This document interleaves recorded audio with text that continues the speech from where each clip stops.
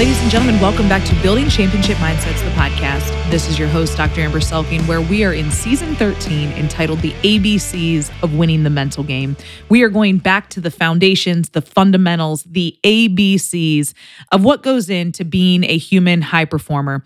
Little less scientific in the actual content of the podcast this season, but merely intended to help us have something quick to grasp onto, to remind us to go back to what are the most important things of who we are and how we operate, and how do we bring those to life on a daily basis. We're seeing so much data and information and confusion in our world today that I think we just need to simplify how we're thinking, how we're operating, and show up and do the right thing on a more consistent basis. And that's what this season is all about, calling us back to those fundamentals. And of course, celebrating our new beautiful baby girl that we welcomed into the world in 2023, Miss Eliana Bell. And so the ABC is a little call to the newborn life and children, child, I guess, in our life, children in the world in general. But again, hopefully a call to all of us to reignite the childlike simplicity of how we show up. We don't need to overcomplicate high performance. We don't need to make this more difficult than it needs to be. And so again, if we can weave in these principles of mental performance, of human performance into how we operate, we know that it will help us deliver our best on a more consistent basis. And so today we're on letter Q, and Q is for quiet. A state that some people want to avoid at all costs. I've worked with individuals who just hate silence and hate quiet moments in meetings, in conversations, and so they're constantly filling that void. But here's the definition of silence. The definition of silence, there's many, obviously, per all definitions, but I like the noun version of what we're talking about today. And the noun quiet means absence of noise or bustle. Silence. Calm. And man, we do not have a lot of that in our lives today. Just simple quietness. It was really interesting when I taught strategic human resource management at the University of Notre Dame in the Mendoza College of Business. We would start every class with Father Hesburgh's favorite prayer of simply "Come, Holy Spirit," and then 60 to 90 seconds of a guided meditation or simple breathing in silence. And, for the longest time, I thought the students thought I was crazy. Who's this crazy lady making us do these little meditations? But then one class period, I went straight into the review for the exam that they were going to have in the next class. And all of a sudden, everybody was like, Professor Selking, Dr. Selking, well, what about our meditation? What about the quiet to start class? And I was like, oh, you guys like that? And they said, this is the only space that we have to be quiet, and it helps us focus. And last week in letter P, we talked about presence, right? Being in the present. And there's an element of quietness that allows us to come to the present moment. And that's why this is so important, because I want us to think about quiet serving two purposes for us in this context. The first is a refueling strategy, okay? Quiet allows us to refuel. Now, whether you are an introvert to an extrovert, you might need more quiet time than introverts might need more quiet time than extroverts need, right? So know that there's a spectrum of how much, quote unquote, quiet you actually need. But even us extroverts, myself included, right? My husband jokes all the time that I am off the spectrum on extroversion. Even us extroverts need quiet to help us be still, to be present, and to really be in tune with ourselves, because otherwise it's very easy to allow outside noise take our attention, take our capacity away from us and away from this moment. So quiet is a refueling strategy for us, but quietness is also a decision-making strategy. Like I said, it allows us to come into the present moment. And when we are in this present moment, it allows us to make decisions that are grounded and that are connected to who we are and what we actually believe, which of course means that you have to have done the work previously to know who are you from an identity standpoint, which is what we talked about in letter I, and what do you actually believe in, which we talked about in letter B for believe. So again, you've got to have done that work in advance so that in this moment, when you get quiet, when you get present, you can actually make decisions that are aligned again with your identity and beliefs and the goals that you have in mind. There's a really great book actually that Coach Kelly and I read together one year called Stillness is the Key by Ryan Holiday. And it's spectacular. And he just talks about and gives different examples of leaders throughout the course of history and how they used quiet to process information and make decisions so that they didn't make decisions brashly that could cause unintended consequences. So if you haven't checked out that book yet, I encourage you to do so. Again, Stillness is the Key by Ryan Holiday. And again, what he talks about and how we think about quiet as a decision-making strategy is, it's important for us to gather data, for us to gather information from multiple sources. Now, again, I think in today's world, people just rely on other sources for their information. They read it on Twitter, and now that's what they believe and that's what they think, and that guides their decisions, which I think is part of what's wrong with our society today, is people are being informed by everybody else's opinions and not really their own set of core values and convictions and discernments of right and wrong and truth in the world. And but I do think gathering data and information is important. But then we need to find a quiet space and quiet time for us as individuals to process so that we can discern and decide, again, based on our beliefs, based on our identity, and based on our goals.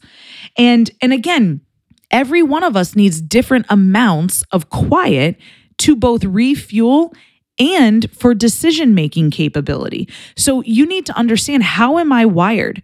How much time do I need to process things, to discern and to decide? And I think that's important for us to know as leaders and as influencers, as coaches, teachers, parents, etc. How much time do you need to get into the right spot to discern and decide? But I also want to, some people are like, well, I need a lot of time. I've been around leaders who they're slow processors. They need a lot of quiet and reflection time. But the environment that they're in is not conducive for that.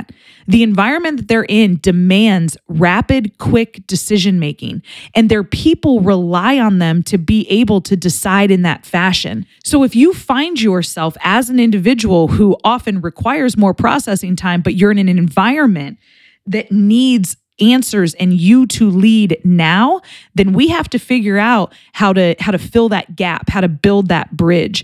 And the beautiful part of this is your decision making can be trained over time. Right? It's a skill like anything else. The more you do it, the better you get at it. And you can figure out, how do I cultivate, the right rhythms of quietness into my life in a way that prepares me for those moments that demand decisions quickly. So a lot of this can be done in advance. And again, prepare me in that moment to deliver my best and to lead in the way that I intended. There's a really cool quote from Maxime Lagacé that says, "Noise creates illusions. Silence brings truth." Noise creates illusions. Silence brings truth. Again, how are you using silence in your life? It was really interesting. Aaron, my husband, he's amazing. He's one of the most intelligent, driven, thoughtful, caring individuals that I've ever been around. He makes me better every single day and takes care of me and Ellie in ways that I didn't even know I needed taken care of. And he's just the absolute best. He's my best friend and my leader and our rock for sure. And we've talked just about different seasons of life that we've been through that we've thought are really critical in our development as individuals in terms of how we show up to the world. And he always says that, after he graduated from college, he went to Trine. He was a business major and played football there. They crushed it. If you ever see videos and you see the rings behind me in my sort of setup in my office, all those rings are his. They won a lot of championships at Trine, and he was a star defensive back for him. Just again, a stud on every level. Sorry, I just went off on like a total little rant about how amazing my husband is. But he said after he graduated college and he moved to South Bend, all of his family lives in Decatur, Indiana. He's sort of the only one here. And he went home by himself every night to his apartment after work. He worked super long hours during the day and would go home and, make dinner and read and just sort of grow himself. He said it was the first time that he ever spent so much time alone. And it was in that quietness that he learned a lot about himself. And one of the things that I often prayed for in my husband was that someone that knew themselves, that wasn't adapting to become who I wanted them to be, but had already done some of that work. And so he attributes that probably 4 to 5 year season of his life as being one of the most fundamental in his maturation as a man, as a leader, as an individual in this world, because it stripped the noise away when you're by yourself in an apartment alone. And so, for those of you who might be in a season of your life of being alone, instead of having a mindset around loneliness in that season, can you see this as a season of quiet that will allow you to go deeper into truth of yourself and your beliefs and your goals and what you want in life, knowing that noise creates illusions, but this silence can bring you truth that becomes a solid foundation upon for which you can build your life and your relationships moving forward. So Q is for quiet, and championship mindset training for this week is to cultivate an effective rhythm of quietness in your life, one that allows you to refuel through the quiet periods that you have throughout a day, throughout a week, throughout a month, throughout a year, and as a decision-making strategy to help you evaluate, discern, and decide based on your beliefs, your identity, and your goals. Thank you so much for tuning in today. It's been such a joy working through the ABCs and the alphabet with you on these fundamentals of human performance. And listen, if you'd like to learn more, go deeper in your individual journey, we have an amazing team of performance coaches. You can check them out on our website, selkingperformance.com. Just go to the teams tab and you'll see all of our awesome squad there. Or maybe you're interested in a keynote for your organization. We do a lot with sales teams, particularly in the financial industries, and actually in all industries in sales, but done a lot in the financial world as well, and healthcare, beauty. The beautiful part about the human brain is it doesn't matter what industry you're in. Everybody inside of your industry is a human and has a brain. And so we can talk about who they are, how they show up, and how they continue to deliver consistent levels of human high performance. So if you're interested in that, shoot me an email directly, Dr. Selking at selkingperformance.com. And then just shout us out on social media in terms of not just, hey, awesome podcast, but more so, how are you using the podcast or the content from our book, Winning the Mental Game, the playbook for building championship mindsets? These are the things that fuel me. I'd love to hear your story, love to hear how you're applying this work.